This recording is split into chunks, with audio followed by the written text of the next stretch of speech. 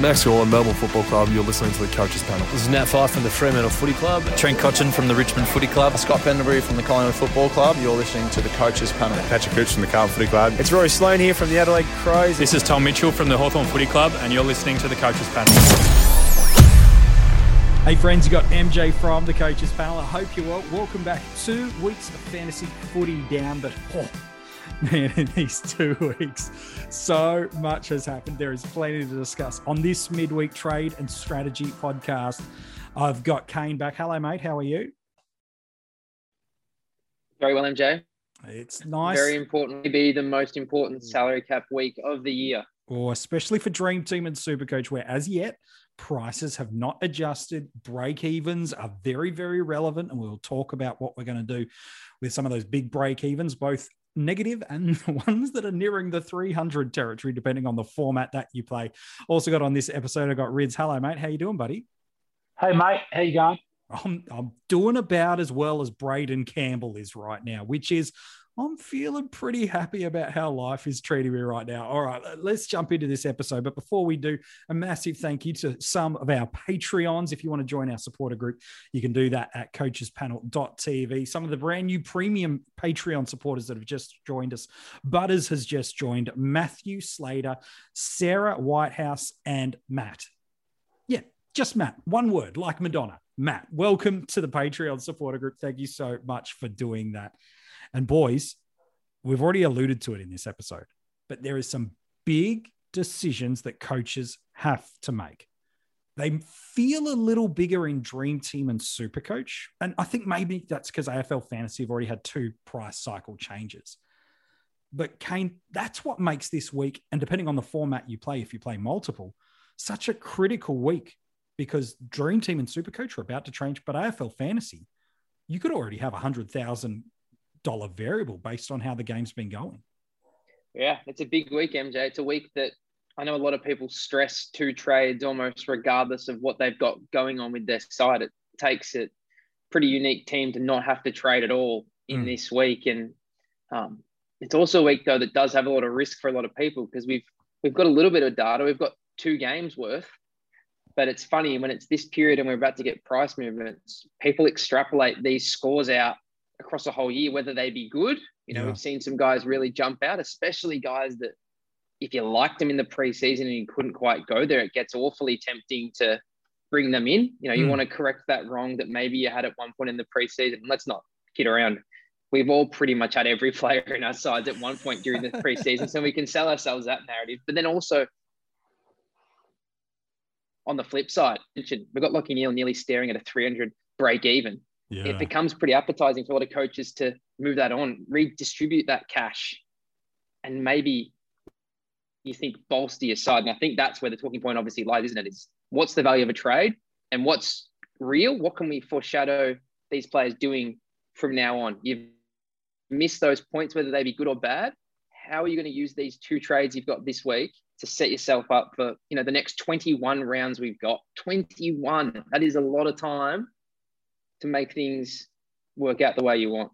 Yeah, for better or for worse. And Rids, before we get into the details of, Kane's already mentioned a Lachie Neale, and Patrick Cripps is a little underwhelming for those that own him. Maybe you've got an injury impacted player out like a Caldwell or a Fyfe who are highly owned across a number of the different formats. I think it's an important distinctive to come right out of the gate and talk about this episode, that we can't just treat each format the same. No, exactly. 100% accurate, mate. But what we tend to do is, it's only human nature, is it not? We like a certain player. So we think, oh, well, he's going to have a great year, so I'll pick him across all 3 formats. Instead, what happens is when they don't perform for that week, or there's a point where you've got to make a decision whether to hold or trade, we end up taking the same approach for all 3 again. And so it's like you're almost putting yourself under pressure to trade across the board or to hold across the board, because that's the decision you want. But the problem is with that is we got 3 really different formats here. So sometimes that conversation should be more independent per format. So Supercoach. And, I mean, you just mentioned Lachie Neale. We know he's an absolute Supercoach beast, okay? When this guy's on, he's got as bigger ceiling as anyone in the game. He's had a couple of rough weeks. We know that. So, but how does that impact, outside of dropping money this week, how does that impact what you think he's still capable of scoring across the year in Supercoach? Dream Team, however, you may have chosen him across all three. Dream Team, he's scoring. He's not as big a DT midfield Dream Team beast as he is a Supercoach beast. So that should mean that you should be really confident on holding him in Supercoach, but then you may end up deciding, because there is better options available that are now, you've got a couple of weeks of viewing a Tom Mitchell or whoever it is, and you go, well, you know what, he's around the same price, I can cash it in, and he's probably got a better ceiling than Dream Team. So it's got to be an independent to format decision in that instance. I hope that makes sense. Yeah, I think that's some really good advice in terms of, even if the scoring format is the same in AFL Fantasy and Dream Team, it's a worlds apart of how the strategy plays. So don't come in with a one-size-fits-all approach. Regardless of if the formats score the same, you've got to treat every format different. Let's talk about Lachie Neale, because he's the elephant in the room for owners. Even the most pro Lachie Neale coach, and I know, Kane, you are a Supercoach owner of Lachie Neale. You've had moments probably throughout the week where you're like, that's it, he's gone. I'm trading him out and I'm going to get 2 other premiums. And then other moments, I'm sure, in the week where you've gone, he's a beast. I'm just going to back him in. Talk me through, rather than the why you might keep him, talk me through what's the mindset of, if he was to be traded, let's purely focus on Supercoach. What's the thought process that's sound and reason to give you that confidence to move him on? Well, I think, MJ, it's distribution of cash. I don't think people think Lachie Neale is going to average, even under 110 for the year. I think people know that this is a guy that's still a very, very good premium. Top 8 seems way unders, just when you look at his history. The appeal is, you take Lachie Neale, you take someone else, we'll pluck a name, whether it's Tom Green, who you also had, who didn't get picked last week, sure, whether he comes in or not, sort of besides the point. Now, all of a sudden, you've got over $1 million without even considering people's bank account to redistribute. You start thinking of guys that you can do with $1 million between. You start thinking, I could get a Butters and a Brayshaw. I could get a Butters and a Ridley. All these Jaden Short, all these guys that you think, hey, in their line, they're top 6 in the forward or back line. They're pushing top 8 in the midfield.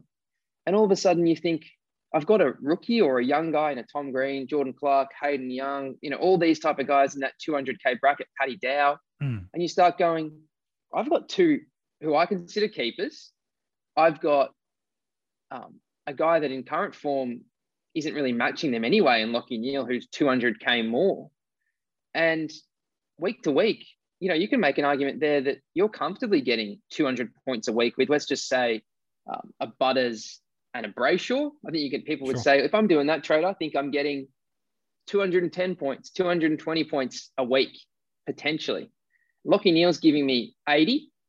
Paddy Dow's giving me 50. Like, I can get this big points jump by doing that. Now, people extrapolate that out, even if we just say it's a small margin. Let's just say it's 20 points a week, MJ, in that pairing of Neale and again, let's just go with Tom Green and Ridley and Butters. I'm 20 points a week better off. And what people do is they go, there's 21 weeks left. It's this many points. Now, where that logic falls down awfully quickly is you've got Lachie Neale paired with a rookie.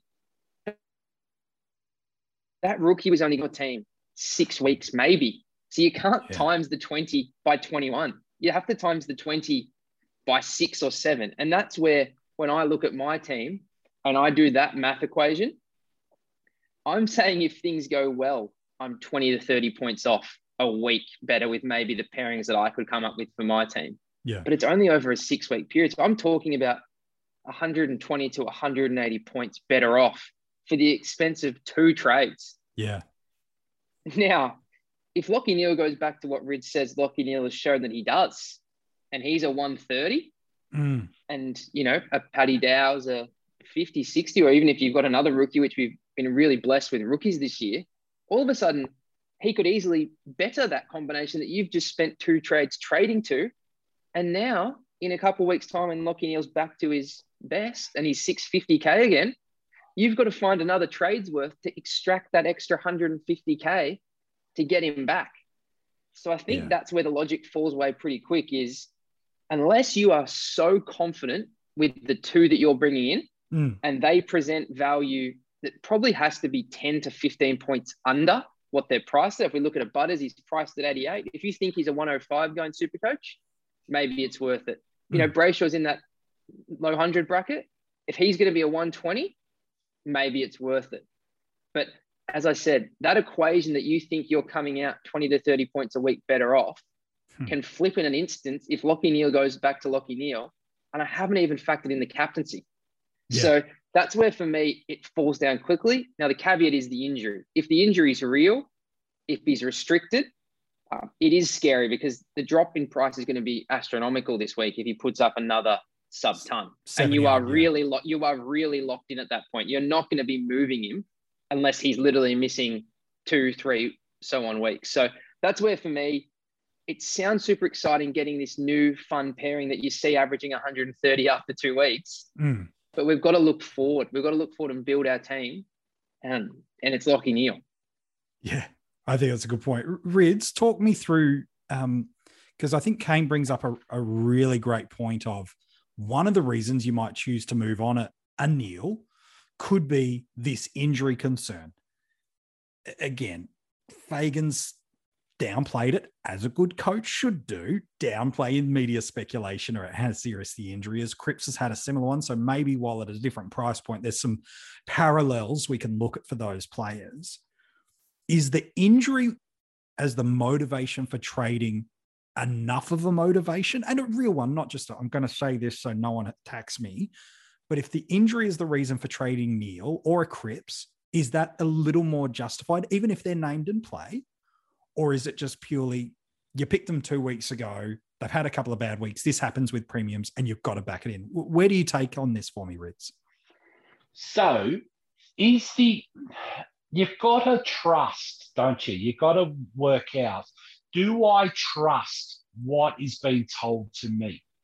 So if you're watching the game and you think, oh, wow, Neale's not getting across the ground, he's limping, he's not getting in the blah, blah, blah, then I would say, yes, you've got to back whether you hear these rumours and everything else. But anyone has a poor game these days, guess what? The first thing they're going to say is, oh, they're playing sore, oh, there's a slight injury, guess what, MJ? Everyone's playing sore in the AFL. It's not an easy game to play. Every week, man.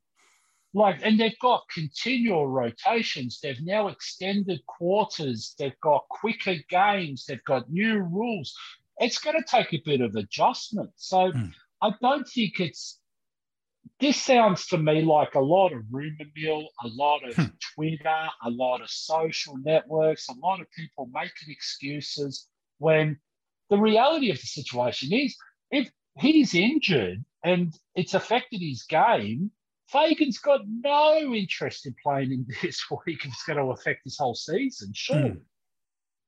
So we just got to take it at face value. Like, I wouldn't think that's any reason to trade Lachie Neale this week. I just want to highlight a couple of things. Now, Kane's 100% accurate with what he just said. And I'm just going to throw some ideas at people. Cool. If I asked you the question, you own Lachie Neale in Supercoach, and you say, oh, okay, I own him. What do I do? What do you think he's going to average for the year? Now, I'm talking for the whole year. Is it 120? And if you think you're absolutely comfortable with that, guess what? He's had his 2 bad scores out of the way now, and you own them. So you're now trading him. If he's going to average 120 and meet your expectations, he's going to have to average nearly 125 for the rest of the games to average 120 for the year. There's going to be bad games in a season. That happens, yeah? Yeah. Now, you picked Lachie Neale as a set and forget option after all that preseason you just did. Yeah. for whatever it's worth, that's what you did. That's the decision you came to. Yeah, right or wrong, that's where you are. That's where you're at. Why would you change a set and for-set mindset after 2 poor games when you absolutely sold yourself that this guy is going to be the guy set and forget for the whole season? Mm. If that's the go, you start picking for a reason to hold him for the whole season and maximise the points across every 4 round of the season. Not the first 2 rounds, and if there was a poor one, you're going to trade him out to something else. Otherwise, you would have chosen those 2 premium options and didn't pick Neil. Mm. So you picked him for that reason. That's the whole idea of it. If you picked Gawn and Grundy in the rucks right now, would you go trading them? No, because the idea of this is set and forget. Same thing with Neil. Same thing with Lloyd. Same thing with these guys that have got that history, that ceiling, that captaincy option, and so on and so forth. You've got to be wise about this. I know that sometimes it's not what you want. Sometimes life sucks, yeah? I mean, just suck it up. Like, this guy's not going to be that putrid for the whole year. He's not going to average 75 in Supercoach for the year end.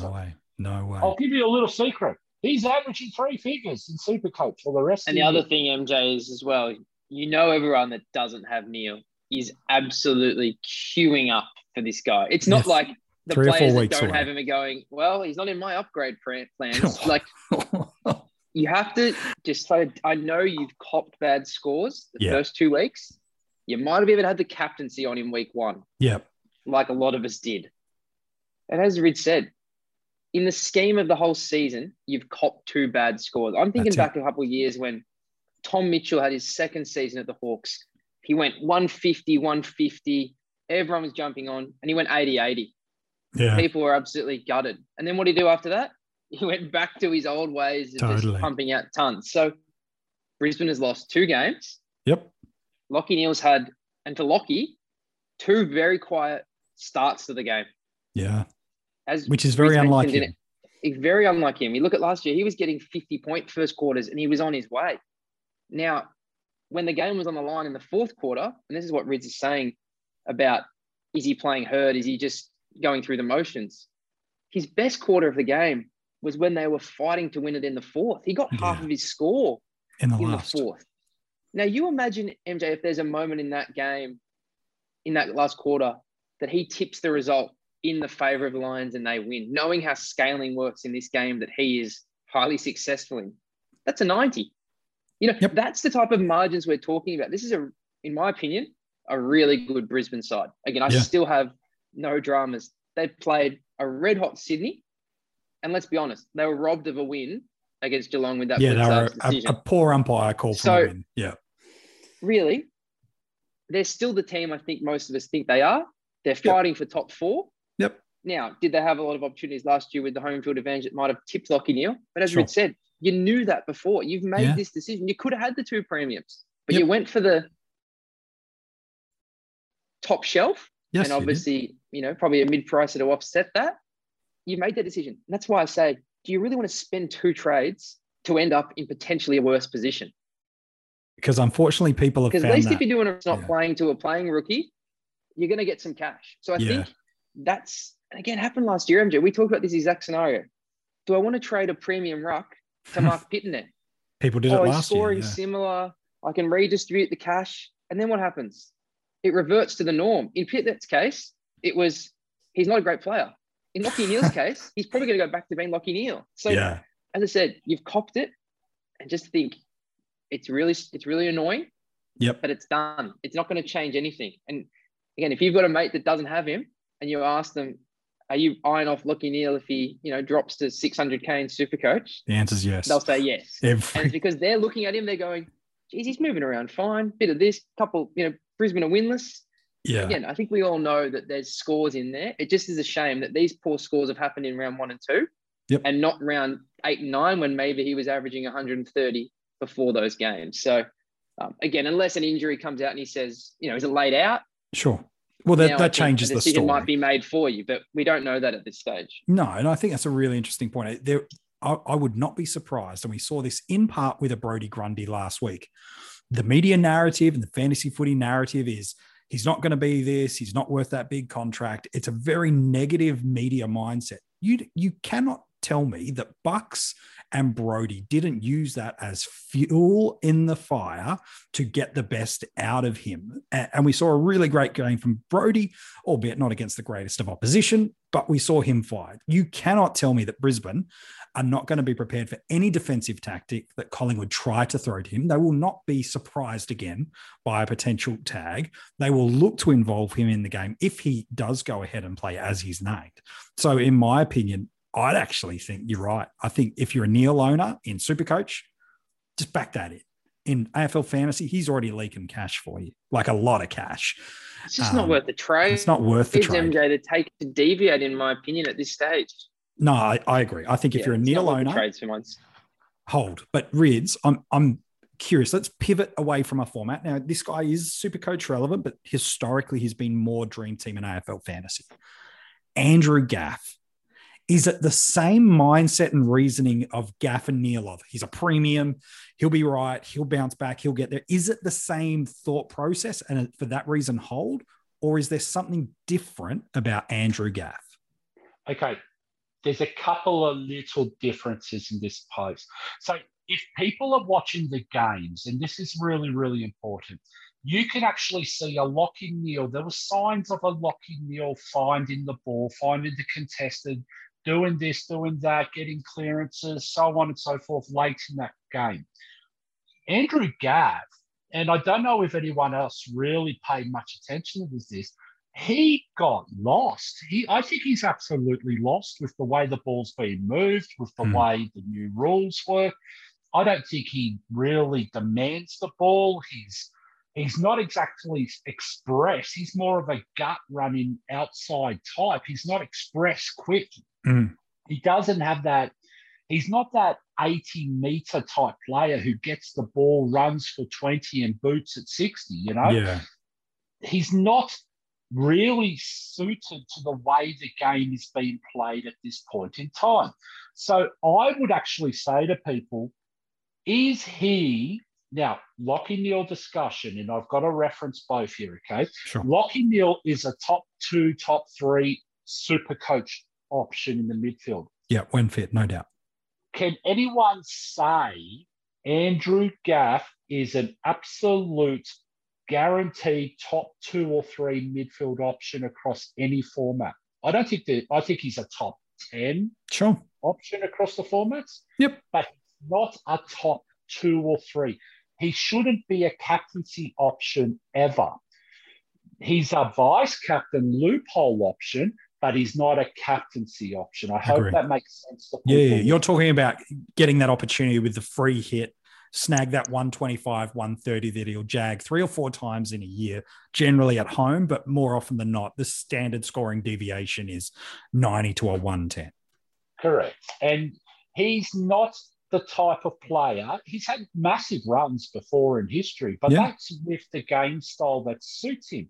He came out publicly after round 1 and said he was lost. He didn't know where he was. The ball went over his head. He wasn't quick enough to make an impact and do a correction. It's going to take him a bit of time to actually adjust to the style if he hasn't adjusted already. So I think that's absolute danger signs because there is a possibility here he doesn't adjust. Yeah. So I think the way, and West Coast are winning games of football as well, MJ, so they're going to be very, very unlikely to change what they're doing at the moment. They're guys like Josh Kennedy who are right at the end of their careers are actually having impact. Darling's having impact. Liam Ryan's having impact. Allen, yeah. You know, they're all having impact here. Like, I don't think they're going to change their style of play for Andrew Gaff. I don't think they're changing much at all. So really, it's going to be an indication of whether Andrew Gaff can change what he's currently doing to accommodate the new play. So I think he's a trade all day. And that's just my point, is I don't see the end of the line. Like, there's no light at the end of this tunnel that's absolutely confident about at this point. And with a Lockie Neal, I do have confidence because he has that history of being in the top echelon. He is that captain option. He did show definite signs late in that Geelong game. I agree. People were going, oh, wow, he's diving at the ball and doing those Lockie Neal dive, collect off the ground handballs in the same motion. He was doing that in the game against Geelong. Yeah, I would be worried sick having Gaff, yeah? Yeah, no, I think that's a really good point. Again, he's probably more AFL fantasy and Dream Team relevant, but we're going to talk about AFL fantasy a little bit later, but maybe we'll come to talking purely about AFL fantasy just for a moment.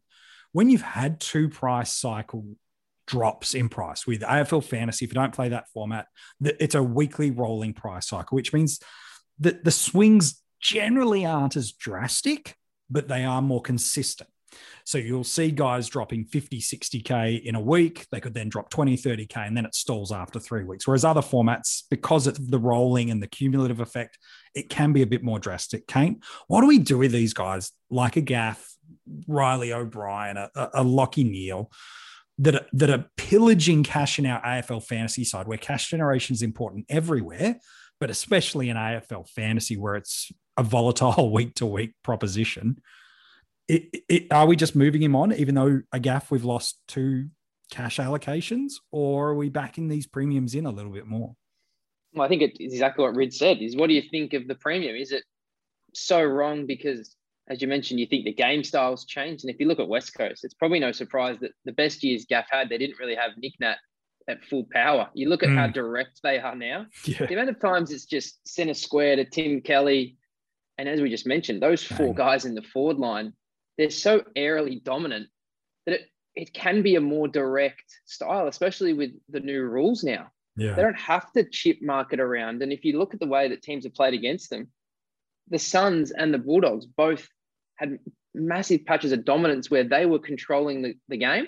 Yeah. But West Coast could have still absorbed that and counterpunch with really direct football and use those tools. And all that means for me is that it is hard for Gaff to get those. He only saved his score against the Suns in the last quarter with some junk time as they, chewed down the clock. So that's a worry. Riley O'Brien, MJ, really interests me because watching him play, he's moving around fine, but it's sort of what we mentioned in previous weeks with the rucks. It's going over their head a lot in transition. It's getting to a point in the ground where it's getting knocked on over their head. That's a really common tactic now, is going long down the line. And instead of people trying to mark it, Richmond's always been great at this in recent years. Someone comes and spoils it, but actually towards their own goal. And it just keeps the ball in motion and lets those smaller players go to work. And for me, it just seems like with the way Adelaide's playing, super aggressive, run and carry, and they've got the personnel to do it now with, Scholl and Smith and all these type of guys that are really good by hands. And I've also noticed that Adelaide is just taking the kick that's there. Yeah. It's that approach of, if someone's in a better position, just give it first time. Don't think, okay, he's in a good position, but maybe there's someone else, because that got him into a lot of trouble last year. So it just seems like, to me, that ball movement, it's hard for Riley O'Brien to get those marks, and that's what's really fallen away. Yeah. So for me, the way he's going and the sort of the signs of the game, I don't think he's going to be horrific in the first few weeks, averaging in the 50s. But in that type of game, if there's someone you like, whether it's maybe a Wits, or if you want to go somewhere else, you've just got to keep your squad value always ticking over, growing in AF. You can't,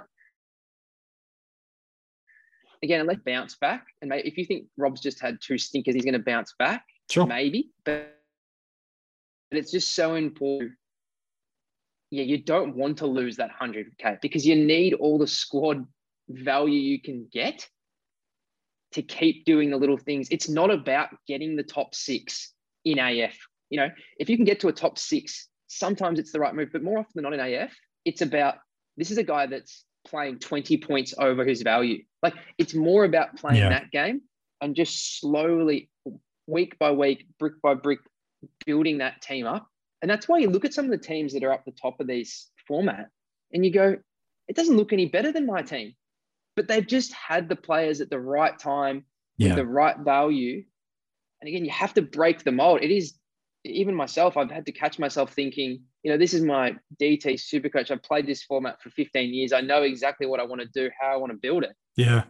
And you have to look at different players in this format. So really, there's no rules in a sense. And at this time of the year in AF, I always find, unless you're going from a guy that you think is, whether it's a De Goey this week and you're going to someone that's cheaper, but at the same time, you want that boost. And that's where a Taylor Walker for mine this week, 2 good scores, a nice fixture coming up, you make 100 odd K, and you're also getting points and cash. I think that's the thing. Whereas in Supercoach and DT, we sort of do one or the other. We either take a cow or we take, this is the guy for the year.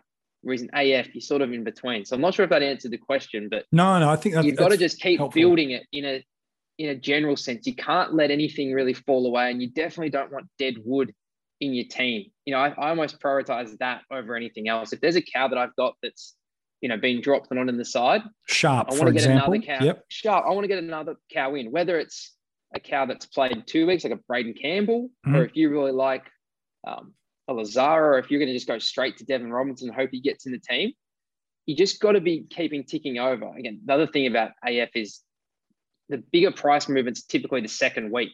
So there's not as much appeal going early. But that's where those mid-price guys we talked about last week, MJ, it was almost exclusive with Pod, Markov, Caldwell, Hind, Stevenson was the 4 conversation points. And it's amazing after 1 week, it was the 2 that were the less 2 considered, Hind and Markov that did their job again with 80s. Caldwell was unfortunate with an injury, and Stevenson, came back to earth in a tough loss. Yeah, and a bit of a role change too, yeah. But still, you got some cash, you're building in that way. So I think that's the logic that people have to go from. But Rids, what do you think? So I reckon AF it's targeted for a casual player, but it's the hardest format to play. It's crazy because it's such a movable piece. And I 100% agree, Kane. So the last thing you want to do, and this year throws a different spanner as well, and we'll talk about that in a second with the sub, is this year you can't afford to get stuck with people that are just sitting there doing nothing. They're not making. Correct. If you've got a rookie on the bench and he's not making you cash, why have you got a rookie on the bench type scenario? Anytime that break even gets higher than any average, that's alarm bells to me. You need to find someone with cash generation. The second thing about that is, and I mean, Harry Sharp's a perfect example, okay? Like, he's been dropped, but it doesn't necessarily, years ago we used to go, well, thank God they were dropped, because that means that he's not going to lose cash this week. But guess what? He could be the medical sub because it comes from the emergency. Totally. He gets on for the last 10 minutes of the game and scores you 10, and he's got a break even of 40. And you've dropped everything you just made from that cash cow. Yeah. So it's even more reason this year that if a cow's not playing, you just got to move them on. That's got to be your highest priority, especially in that first 6 to 8 weeks of AFL fantasy. Kane and I were talking about this in the chat a couple of days ago. It just feels like you've got to tread water and just tick it over, build a kitty, and then go on the attack when there's actually options. You want to have fat cows. Yeah, and the thing is, you have to let these guys just mature. You have to let your Fantasias, your Markovs do their thing. Yeah. So when you're just going from, again, I'll use the example last week. If you're going from, who was the popular trade for Stevenson last week? MJ, remind me. Dangerfield was often a pain. Yeah, so was Dangerfield for Stevenson, or something like that. If you're going to Stevenson and now you're going Stevenson to Walker, you're not getting really anything to go over. As again, if you just ignore a Sharp and he sits on the bench, as Reed said, it's another person not making cash. Yeah. Next week you have Anthony Scott's not playing. Now all of a sudden you're not getting any cash ticking over. Whereas if you held, again, maybe let's pick another name, maybe like a Sloan MJ, for example. Yeah, let's go. It was okay week 1. And some people had him saying, I can go to Stevenson, I'll take 100K, pocket, blah, blah, blah. Yeah. But you've just spent a trade and you've sort of ended up in the same spot. Yeah. Whereas someone might have missed James Jordan last week. And maybe they had, and Anthony Scott, and they went, you know what? This guy's a gun mid. Looks like he's getting the points, got the role. The other guy's playing halfback. I'll make that trade. It's only, it's going to cost me 20K, but I just think, it's safer. Yeah. And now look at them. Yeah. They've picked up another 50K this week. They've got a guy long term. Scott's probably a ticking time bomb when they finally bring back a JJ or something in that side. Yeah. It's not a fancy move. It's not a cool move to go rookie to rookie. But when you get it right, you end up with this situation in 6 weeks where you look at your bench, they're all playing, they're all 300K plus. Yeah. And now you can start doing actual moves where you're making 130K. When you just go sideways to sideways to sideways, chasing points, you're not ticking it over. You want to log on to your team. You want to look at the list view and you want to see a lot of green. Yeah. If there's red, it better be Lloyd. It better be Gawn. It better be guys that you said, they've got a different role in my team. They're guys that are top of their line. They're there for the whole year regardless. Again, you just want to see those greens. Where you get into big trouble is when you miss on these guys. When you go, I'm going to take my mid-pricer to a primo, my other mid-pricer to a rookie, and all of a sudden that mid-pricer matches your primo, which can happen in this format because cash, it does move slowly. So you've just got to think, again, it doesn't have to be all my cash is going to get the big dog and sacrificing, for instance, in that example, all the cash I can get, I'm going to 170K rookie. He's not named. I don't know if he's ever going to play. Yeah. But you have to just be always thinking, bring them in. If you can't get to the primo you want because there's no good rookies, look elsewhere. Keep building it. And eventually you'll get to that point where you can get to the real top players you want. Yeah, I think it's some really good advice. If you're not sure, if you don't have the assistant coach or Sports Plus or Stats Plus or whatever the AFL fantasy equivalent is called, you can check out all the negative break-evens. We've got them lined up for you across all formats, but for AFL fantasy as well, you can go and check them out now at coachespanel.tv. And in that format, we've listed them right up till they're at the 20 marker as well. So, Harry Jones, you make the article. So lucky days for you, mate, with your single-digit numbers. Yes. I want to just highlight here, this is the format where you go Uber Premium and the mid-pricer to get 2 premiums. This is the format. If you're going to take that risk, do it in AFL Fantasy, as long as you have those cash generation rookies. So this is where you would trade a nil, Yeah. You trade a nil down and bring someone up. Like an Andy Brayshaw kind of thing. 100%. Who's having a decent run, if they've got a good draw coming up, this is the format to do it. But you only do that as a luxury trade if you've nailed the rookies. That's the most important thing, isn't it? That's the most important thing is what should your trading priorities be? And I did an article at coachespanel.tv that you can go and check out with the basic premise. We look at all these guys, the Fifes, the Nils, the Caldwells. Again, he's a bit different too because he's injured, but what should your greatest trading priority be this week? Making sure you've got these money makers right. If you've missed a Jordan, if you've missed a Highmore, if you've missed, dare I even say it, a Sam Berry, if you've missed a Campbell or a Goulden or any of these sort of guys, what's the number one priority? It's not fixing Neil. It's not fixing Gaff. It'd be nice too, if some of these guys, maybe even a Caldwell. I don't know, maybe I'm going too risky, but to me, I'd rather hold a Caldwell injured for a week if I'd missed 2 cash cows. I'd rather just his price ain't moving. He ain't coming on as a medical sub. I'd rather get the cows right if you need to use 2 and then address that a week after. Is that going too far, lads, or is that in that scenario? Because there are a lot of Caldwell owners who might be looking at a Stevenson, maybe not as much this week, might be looking at a Tex for a couple of week plug and play maneuver. Again, each format, different strategy. What's the right move if you've got an injured type like a Fife and a Caldwell? They're different, I know, but what should you be doing in those formats? MJ, take this one, Rich? I just want to say one thing here to everybody. Yes. In Dream Team and Supercoach, if you do not own Jordan, Goulden, and a couple of others of those must-have rooks, and you're considering someone like a Tex Walker or someone else, uppercut yourself. These are the guys that you need to build the rest of your season in those formats. Yeah. Just go get that rookie and maximize. So if you've got a Caldwell in that, take him down to that Jordan or the Yeah. Gordon or whatever it is at that lowest, because you're banking that cash in 3 or 4 price rises in those formats. He's going to be earning or priced at the same amount as what you started with Caldwell. So you've taken the cash and you still got the cash to generate because he's the same price now.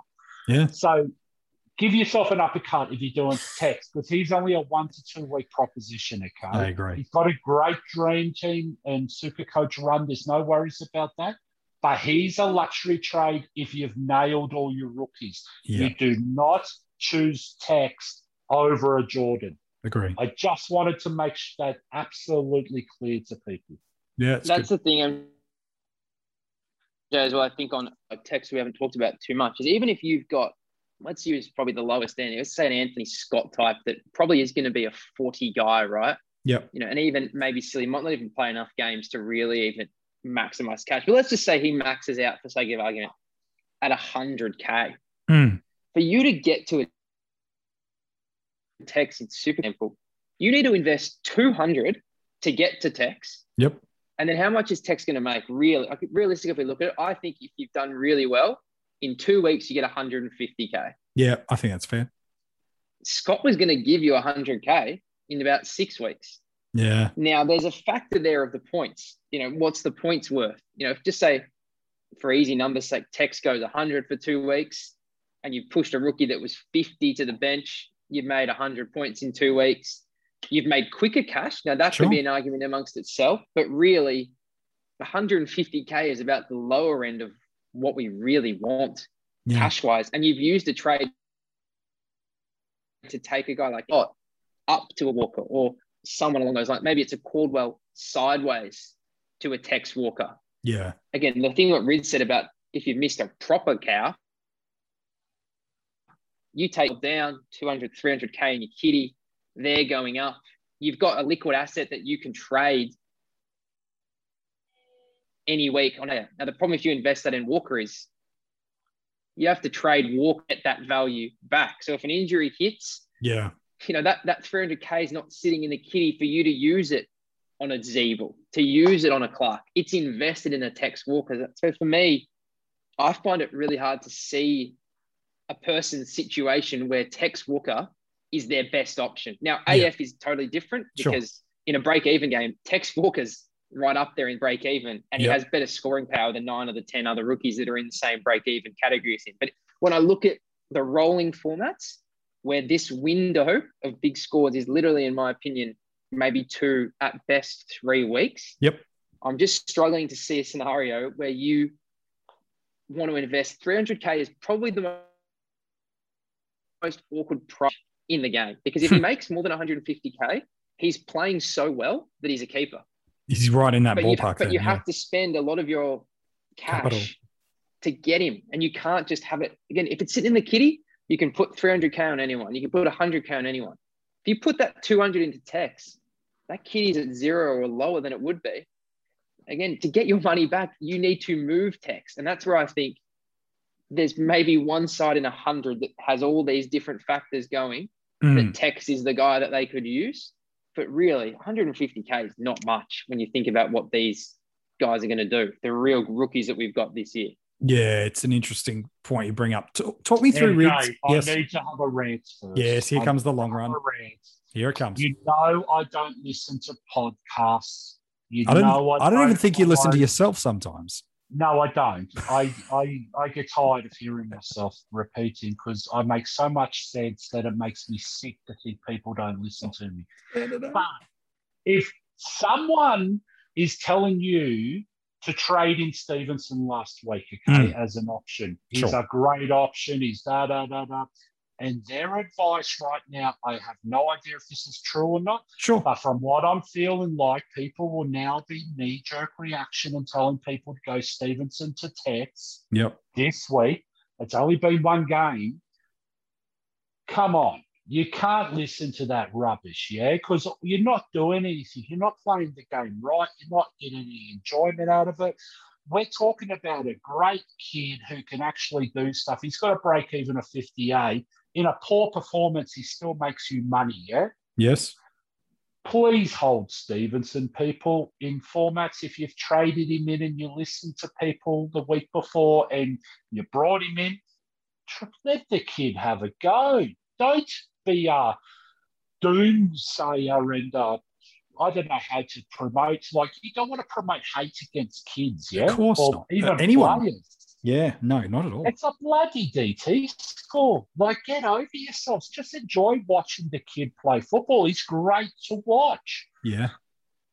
Yeah, I think I love a Rids long rant, but I think when something like that is where you wrap up, man. I'm 100% But it's crazy, isn't it? It's absolutely nuts that people 1 week ago forgot the advice they gave you and are now saying, 1 week ago, bring in Stevenson, 1-4 game, get rid of Stevenson, go to Tex.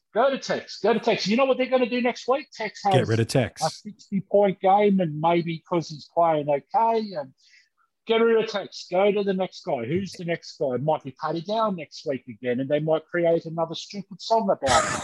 Like, whatever it is, just don't get caught in that hype, vicious circle, okay? Yeah, no, I feel that. And, you know, thinking about Stevenson, again, it's a reverse of what we talked about earlier with Grundy, De Goey, Neil.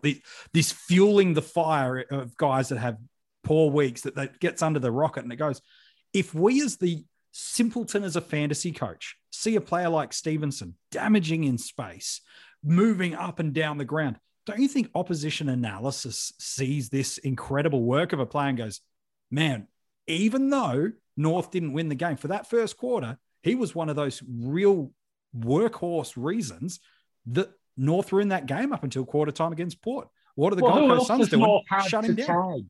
Well, no one at this point.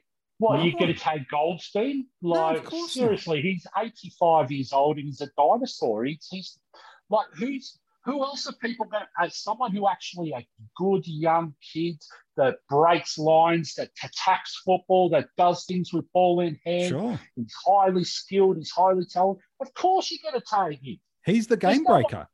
You're not tagging Jack Zeeble, who doesn't even use it well in the back. No, you're not going to tag a Cunnington or an Anderson. Who's the game break? If North Melbourne were to win that game against Gold Coast, how would the narrative have got us there? Stevenson has 30 touches, kicks 4 goals. That's the way North Melbourne would have won the game. So, of course, they locked down on him. Everyone listened to poor advice and brought him in, okay? If you want to relate it to that. I'm not saying it was poor advice at the time. It is poor advice if you're listening to the same advice and trading him out 1 game later. 7 days later. Yeah. It's an interesting thing. It's crazy, yeah? Yeah. Anyways, yeah. It just does my head in. I love a long rant from you. We're still waiting to see Fox. Speaking of songs, I'm looking forward to this Fox song about Jack Higgins because he's been nowhere all preseason. So this better be a ripping song that he's giving us, or a tribute, or whatever it is, because Fox, extract the digit, mate. We need to see it. All right. Before we get to some of our Patreon questions, there's 2 players that I think we need to talk about. Jai Caldwell, we know he's going to be a trade. So whether it's all the way up to one of the big premiums across a line, or whether you drop him down, look, there's some unique variables across your side. But there are 2 guys. One's definitely not playing this week. One, again, he's been Faganed, where his coach has backed him in and he's talked to he's a little sore, but he's going, okay. I'm talking about Nat Fyfe, Patrick Cripps. Probably more relevant to Supercoach, those 2 boys, than the other formats, but you could build a case.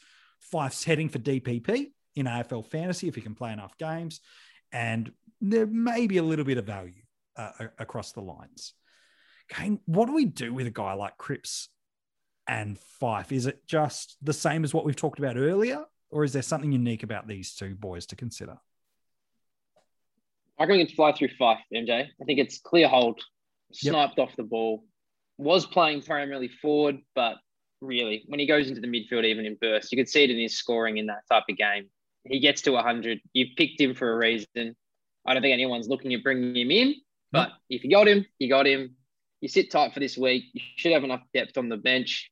He plays on Sunday. You can even get a loophole away. You'll be totally fine. Now, Cripps interests me because we spoke about this a lot last year, MJ, with the numerous stuff we did to fill out the lockdown. And we spoke about the burden of Patrick Cripps and what it actually means to have some guys around him in the midfield that can take some responsibility. Now, in previous years, that Rids had always flagged look how strapped up he is. Yeah. Look how beat down he is, even in his good games. There's always a knock. There's something. He's so physical and he seeks out so much physical contact. And if you look at the scoring this year, he's had big quarters. He's had 40-point quarters. He's had 60, 65-point halves. Yeah. And then he's stopping. Now, Carlton's winless. I just think,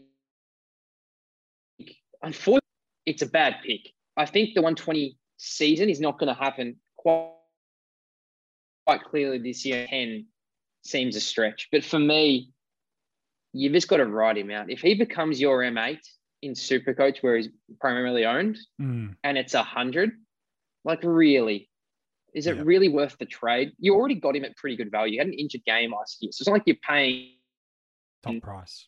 120 price Cripps where he's 650K. He's in the low to mid fives. So for me, even at this point in the season, it's not a massive need to trade out. Yeah. Also, these two bad games have happened around 1 and 2. They're only going to be in the rolling for 1 and 2 weeks, respectively. Give him 3 to 4 weeks. Let's see Carlton in potentially a couple of wins. If you look at their fixture, you can't trade him on the fixture. So for me, it's clear. Hold him. Cripps. Just give him some more time. You picked him for a reason in your own head. You clearly probably picked him because you thought he was 20 points underpriced. Yep. What he's done previously. Just let him go because there has been signs. There has been big quarters and big moments. And at the same time, he's played in 2 losses. Carlton hasn't really got going. Talk about pressure on a club. I'd just say you're not losing much at that price tag. You might lose 75K at worst. Sure. Like, just let it ride out. Push it down the road in this instance and make a decision in 4 weeks' time when you've got 6 weeks of data. You've got Zach Williams in the team now. You're going to see everything you want to see. Yeah. And I don't think you'll lose much by waiting. No, I think it's fair call. That fixture that Kane's alluding to this week, they come up against the Fremantle Dockers at Marvel Stadium. The week later, potentially travelling up to the Gold Coast to take on the Suns at Metricon, although the likelihood on current Rona watch is... We know his record against the Suns, MJ. Very good against the Suns. Port Adelaide the week after, Brisbane, Essendon, and then it's the Bulldogs and the D's before round 10 coming up against the Hawks. So, look, a couple of tricky matchups there. Not much attention going him there directly. No taggers. No. I'm going to throw something out here. Go, mate. Okay. There's 2 names I want to throw at you because I think there's only 2 names that might be the exception to the advice that Kane just gave them. Go for it. I'm going to throw probably 2 guys that may very well have 6 Brownlow votes right now in Bontempelli and Dustin Martin. Yeah. So, especially in Supercoach, I think if you have the dollars to get Cripps to a Bontempelli or Dustin Martin right now, I think we've seen enough in the first 2 weeks to go, these guys are going to go well in Supercoach especially. They could easily be top 2 players in their lines at this point in time. So if you can do that in one trade, which for Dusty, most teams should, just doing the quick numbers on it, only costs your Rids less than $18,000 to take Cripps to Dusty. Obviously, Bont is closer to 100K, but again, a lot of people did. So that's a call to a rookie. So Yeah. if you Correct. And even people who went danger to Dusty last week, Rids pocketed themselves, 70-odd K as well. So that's 100% correct. So if we're going in that case, 2 names, just those 2 names. I'm not going to throw any other names. It's those 2 names specifically right now. Is De Goey in that same conversation? De Goey is not in the Dusty and the Bontempelli, but the other one reads the trade up perspective. But he's not really a trade option, to be honest. Like, I mean, very luxury. He's just a gut feel, isn't it? Like, people are going, Elliott's out, De Goey's up forward kicking goals. Yeah. Like, I mean, I understand moving him on, and I'm contemplating it myself. But he's not, what's the worst thing that happens? He's fit, he's looking good, he's impacting.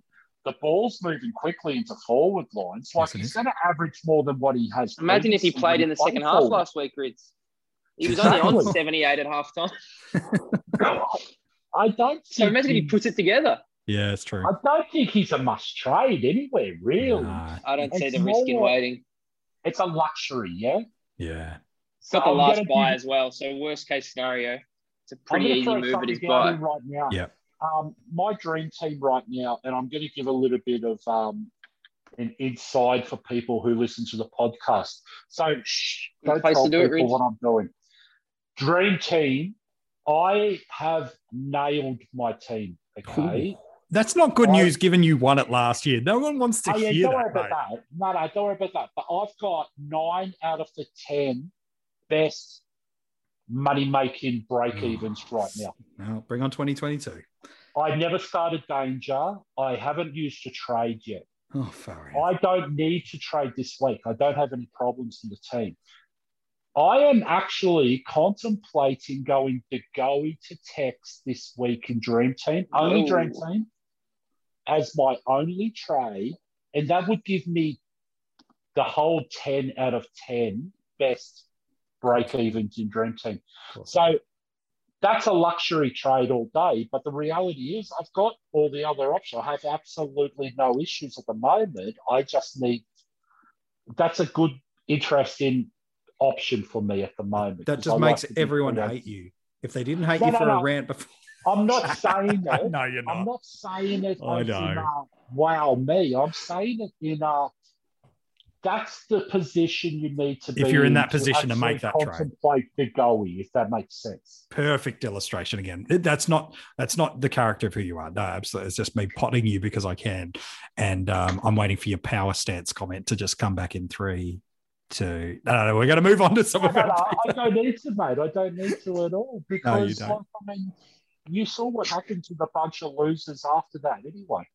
Oh, shots fired, and I love it. Let's go to the questions. MJ. Thank you. Thanks for questions. saving my behind, Kane, and not looking like I'm trying to deviate. All right, these questions have come to us via our Patreons. If you want to get incredible support, help, content, podcasts, and access to getting these questions on the podcast and a bunch of other stuff too, you can join the Patreon supporter group at coachespanel.tv. All right, first question straight out of the ranks.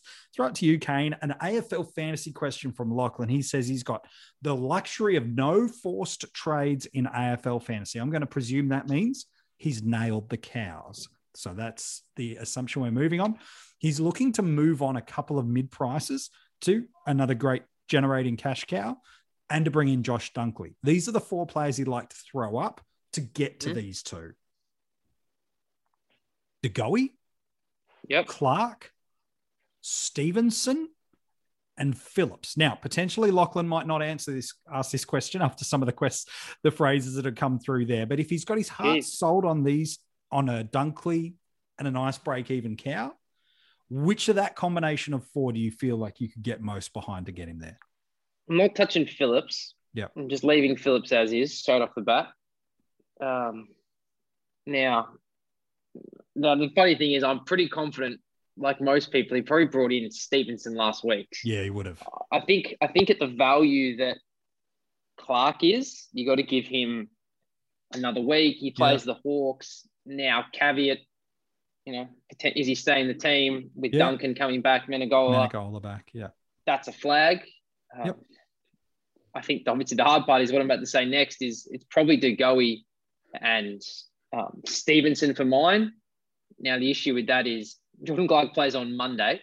Mm-hmm. These guys are locked in on Thursday and Friday, respectively.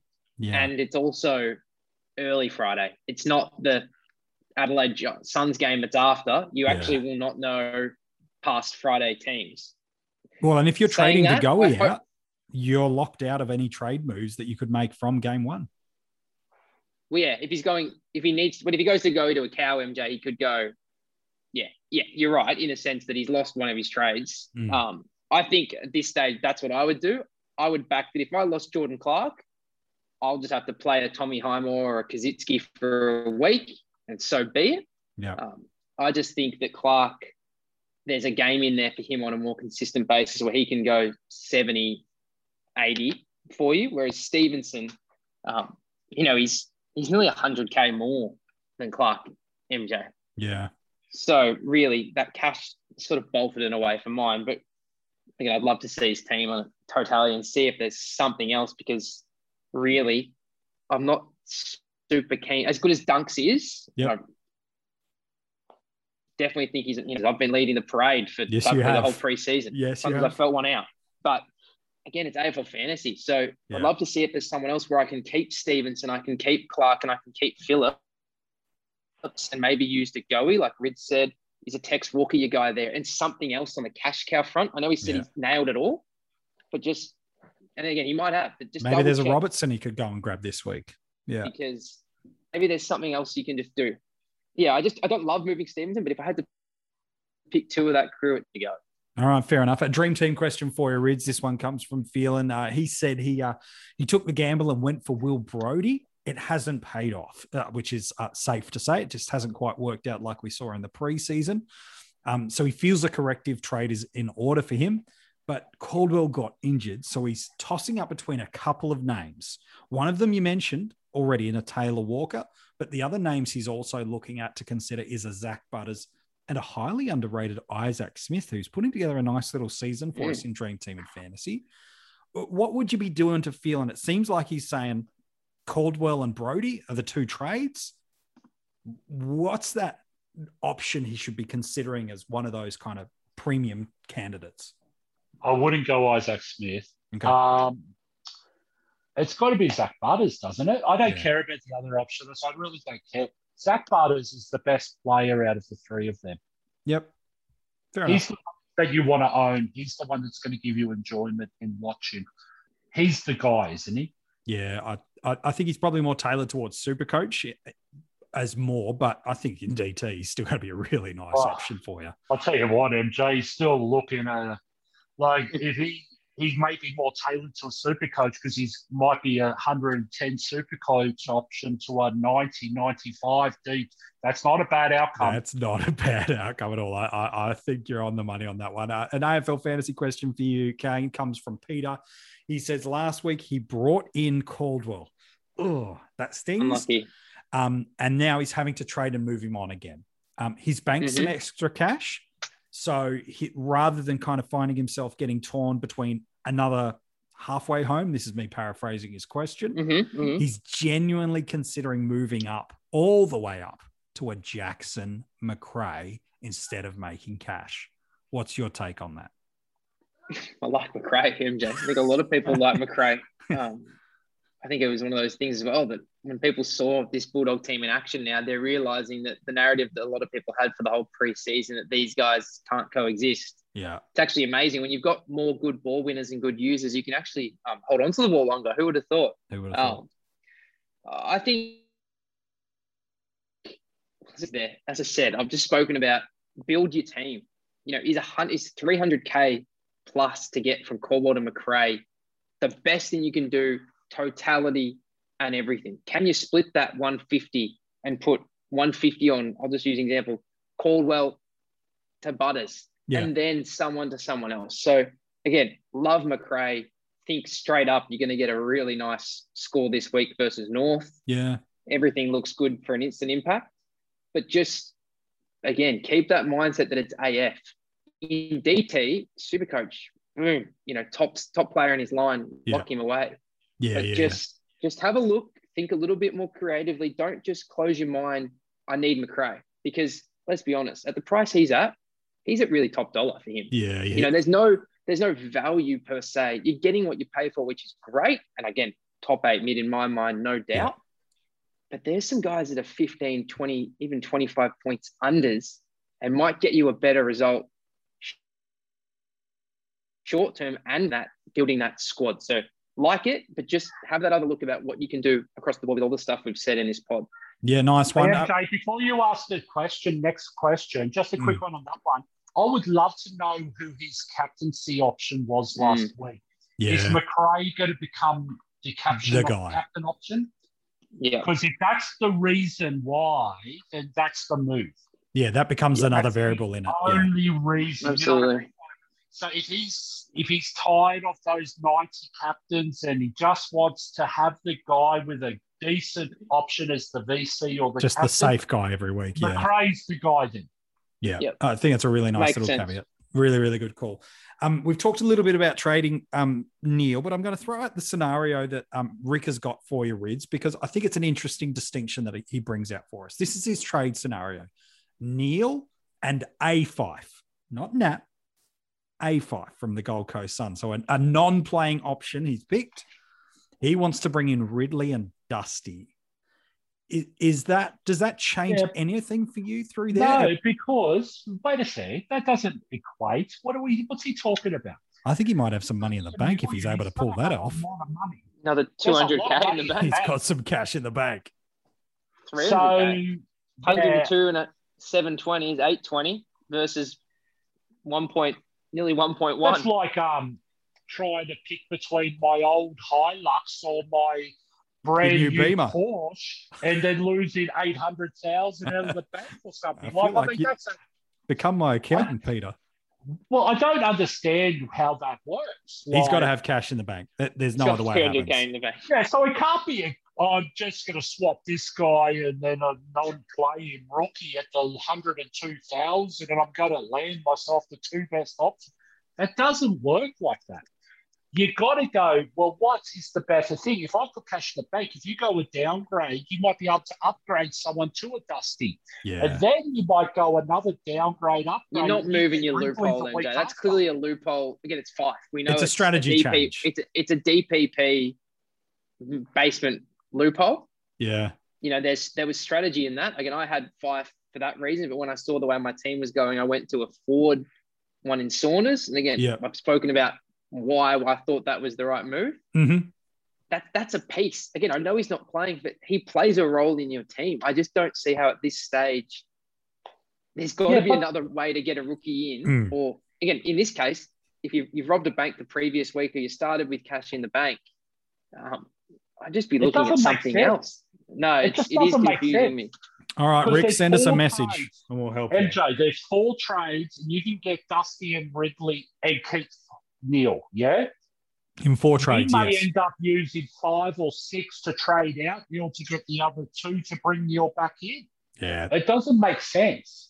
I think it's a really important point. Send us a message. Yep, send us a message, Rick. We'll help you, mate. Screenshot of the team. That's the benefit of being a Patreon, mate. We're here to help. All right, Ian McCraig, long-time supporter of the coaches panel. Love this man. He is an incredible human being. He's got Gaff in Dream Team. Oh, boy. Moment of silence. Rids, I'm just going to go off here so you can take this one. He's given us a couple of options. And this is a really great point that he mentions.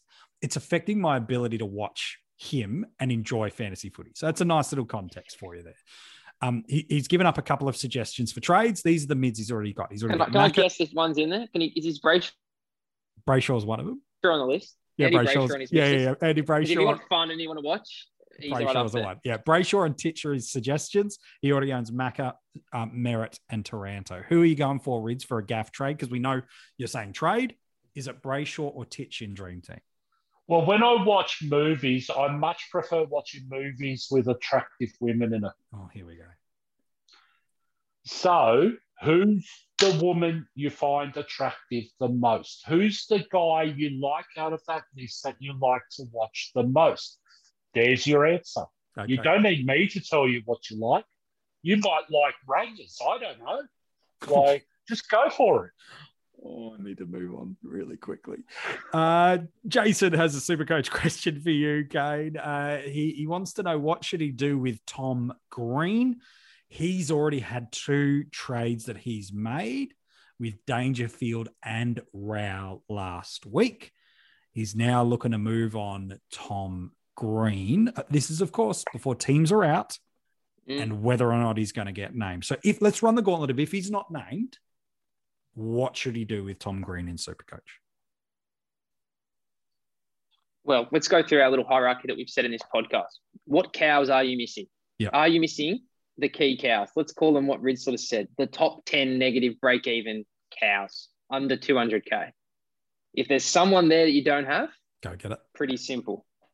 Now, I'm not opposed with the cows you should have on the bench.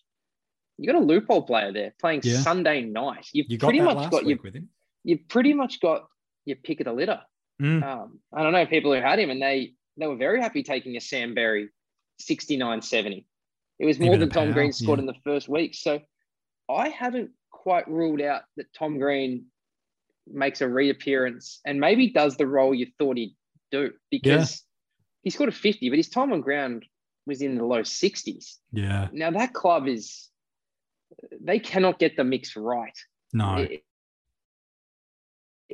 Unfortunately for a lot of them, it's in the way the list was built. There's so many sames and so many guys that aren't duplicitous. You've seen how well Port Adelaide, they've got that Richmond style where so many guys can go forward, back, inside, outside, and they can roll them through and mix them through, and everyone gets involved, everyone gets a touch.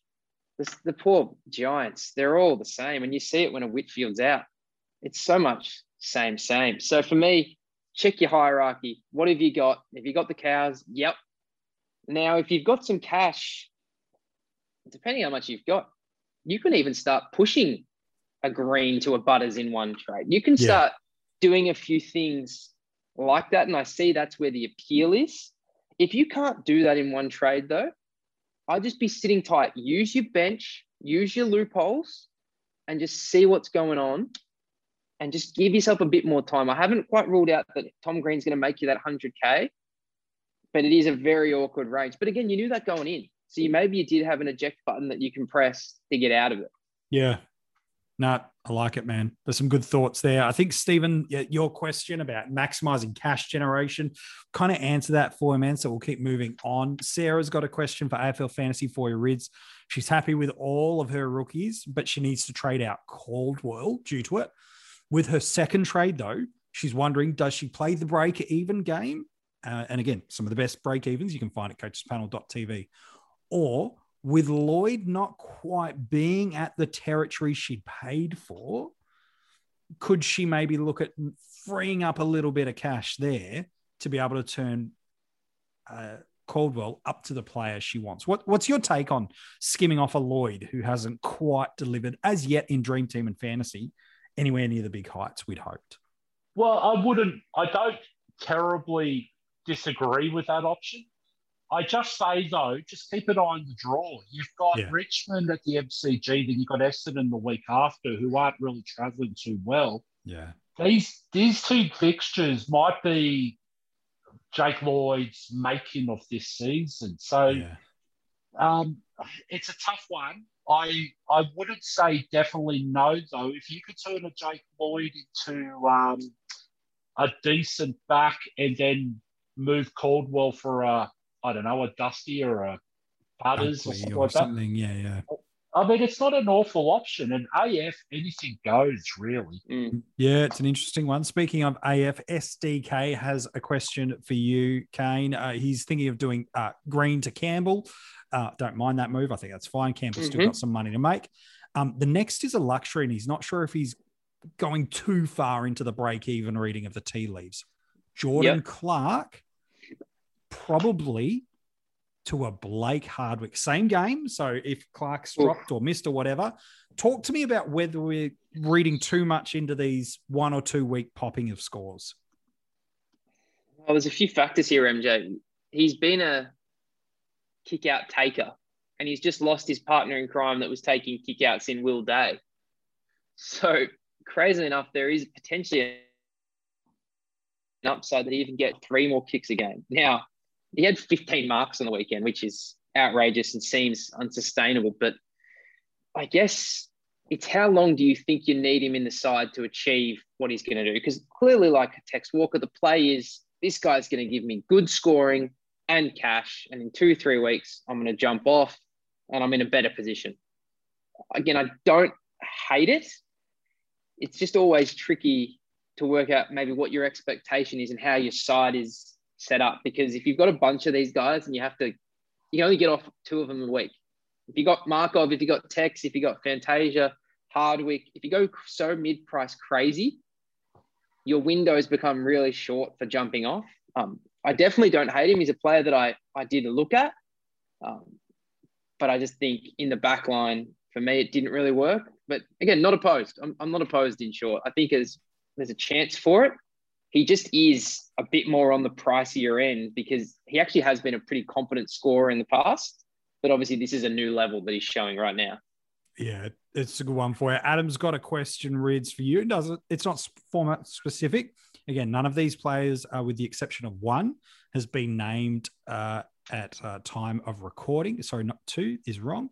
Who's the next rookie that we should be targeting? Is it Perkins from Essendon, Phillips from North Melbourne, Devon from the Lions, who we know he and Phillips have been confirmed by their respective clubs, and Downey? Who are the rookies we should be considering that are in the next wave for our teams?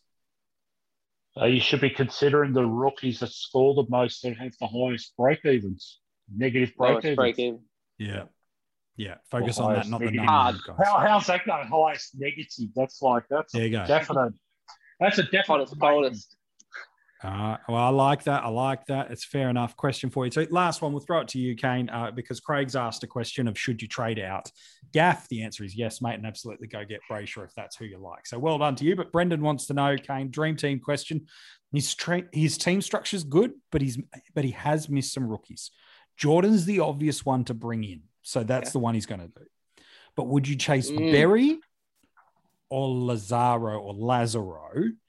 The two going out for him would be Sharp, Scott, and Bruin. Who's the one out of those two, Berry or Lazaro? Knowing they both play on. This is a tricky one, MJ, because I've got a similar situation, and this is where it gets hard for me because Berry, in my instance, is sort of that perennial 60 type of guy. So really, this is where I think I don't see high urgency on it for a trade. Like, I know you've missed a rookie, but Scott, unless he's dropped this week, he's probably going to make you 50, 60, 70K, hang around. He's got DPP. Like, are you really going to do a trade just to make 100K maybe at best with Berry? It's sort of one of those ones where if that's the rookie you've missed in Berry, I'm not opposed to just letting him slide by and hoping that Stott makes a few more weeks cash, and then, you know, maybe a Devon Robinson is ready or someone else has come through like a Downey. Berry's certainly down at the lower priority, and I know Crouch is, you know, TBC at the moment, but it doesn't seem like a guy. Man, what do you think about Berry? Is he a guy that you need really in your team, or is he just a guy that if you're moving a Scott, like, and that does seem luxury that maybe in 3 weeks' time you can do something more creative with it? Yeah, I think if it's a Scott type, look, Berry's got one area of the game where he's really good as a kid, and that's the defensive pressure and the tackling. You don't lead the AFL's tackles after 2 weeks as a two-game player and that not be your sweet spot. So that's what the Crows loved about him, was just that attack the man, team pressure. It's clearly what they're wanting. They've seen clubs like a Richmond, like a Port Adelaide, that have had levels of success, albeit Richmond's had the ultimate success over the number of years, is that team pressure. So I think they love that about him. I think he's going to be fine, but he's a 50-year-old guy. Him now, MJ? No, I wouldn't trade into him if I was missing him, but neither would I do the same with Lazaro. I don't think he's the guy that I would trade in for either. I think between now and the next 4 weeks' time to go, what's the scoring gap between a Scott and these two? I think it's comparable for the most part, and probably not worth the trade. Good spot to me though, MJ. If that's but at the same time, just let him hang around. You picked him at the start of the year. So I know it's luxurious because price haven't moved, but you can do some creative stuff in a few weeks when people aren't trading. You know what I mean? If people get to these moments, I think you can. I'd rather sideways. This is what I'd rather do, MJ. I'd rather sideways a premium and have an extra premium in a buy round than do that trade. Yeah, fair enough. I think the other thing, MJ, with those two, though, is who is out of that team and coming in and will impact the scoring potential of those two. We know Cunnington comes back. We know Dumont comes back for North Melbourne. We know Crouch comes back for Adelaide. We know Hately will come in at some stage. At some point, I just want to be confident that these guys, if you haven't got them now, they're not going to. Don't trade into them. No better. Yeah, that's the thing. You're trading into them. So, no for mine. Yeah, if you've got them, fine. Trading into them, no. Yeah, if you got them, it's great. Nice. Yeah, I wouldn't do it. Yep. All right, there you go. They are just some of, in fact, most of our questions that have come through. A couple of them, I think we've kind of answered them for your Patreons as they've come through. All right, boys, it's been a big episode, a long episode, but hopefully it's helped you with your fantasy footy side, no matter the format you choose to play. Kane, it's always a pleasure chatting fantasy footy with you, man. No worries, MJ. Enjoyed it. Great to chat with you, Rids, as well. Yeah, thank you, Rids. In text we trust, mate. In text we trust. I'll turn you into a Crow supporter one day, mate. It might take a lot of money, but I'll get you there one day. Hey, if you want to go and check out this podcast episode again, or any of the other we've done throughout the season or preseason, you can go and check that out now at Spotify, Google Podcasts, and Apple Podcasts. Articles have been dropping all throughout this week.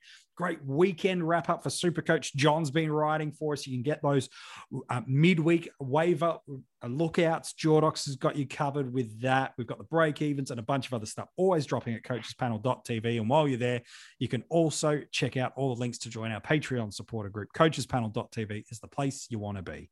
Hey, it's an interesting long week of footy. Thursday night through to Monday. So a lot of patience is going to be needed. And it's going to be frustrating if you have some slow starts to the week till that Monday night lockout lifts, but that's okay. It's one of the reasons we love the game. Good luck this week. I hope your captain kills it and crushes it for you, and you win Rookie Roulette for the first time, hopefully for you in 2021. Good luck. We'll chat to you soon.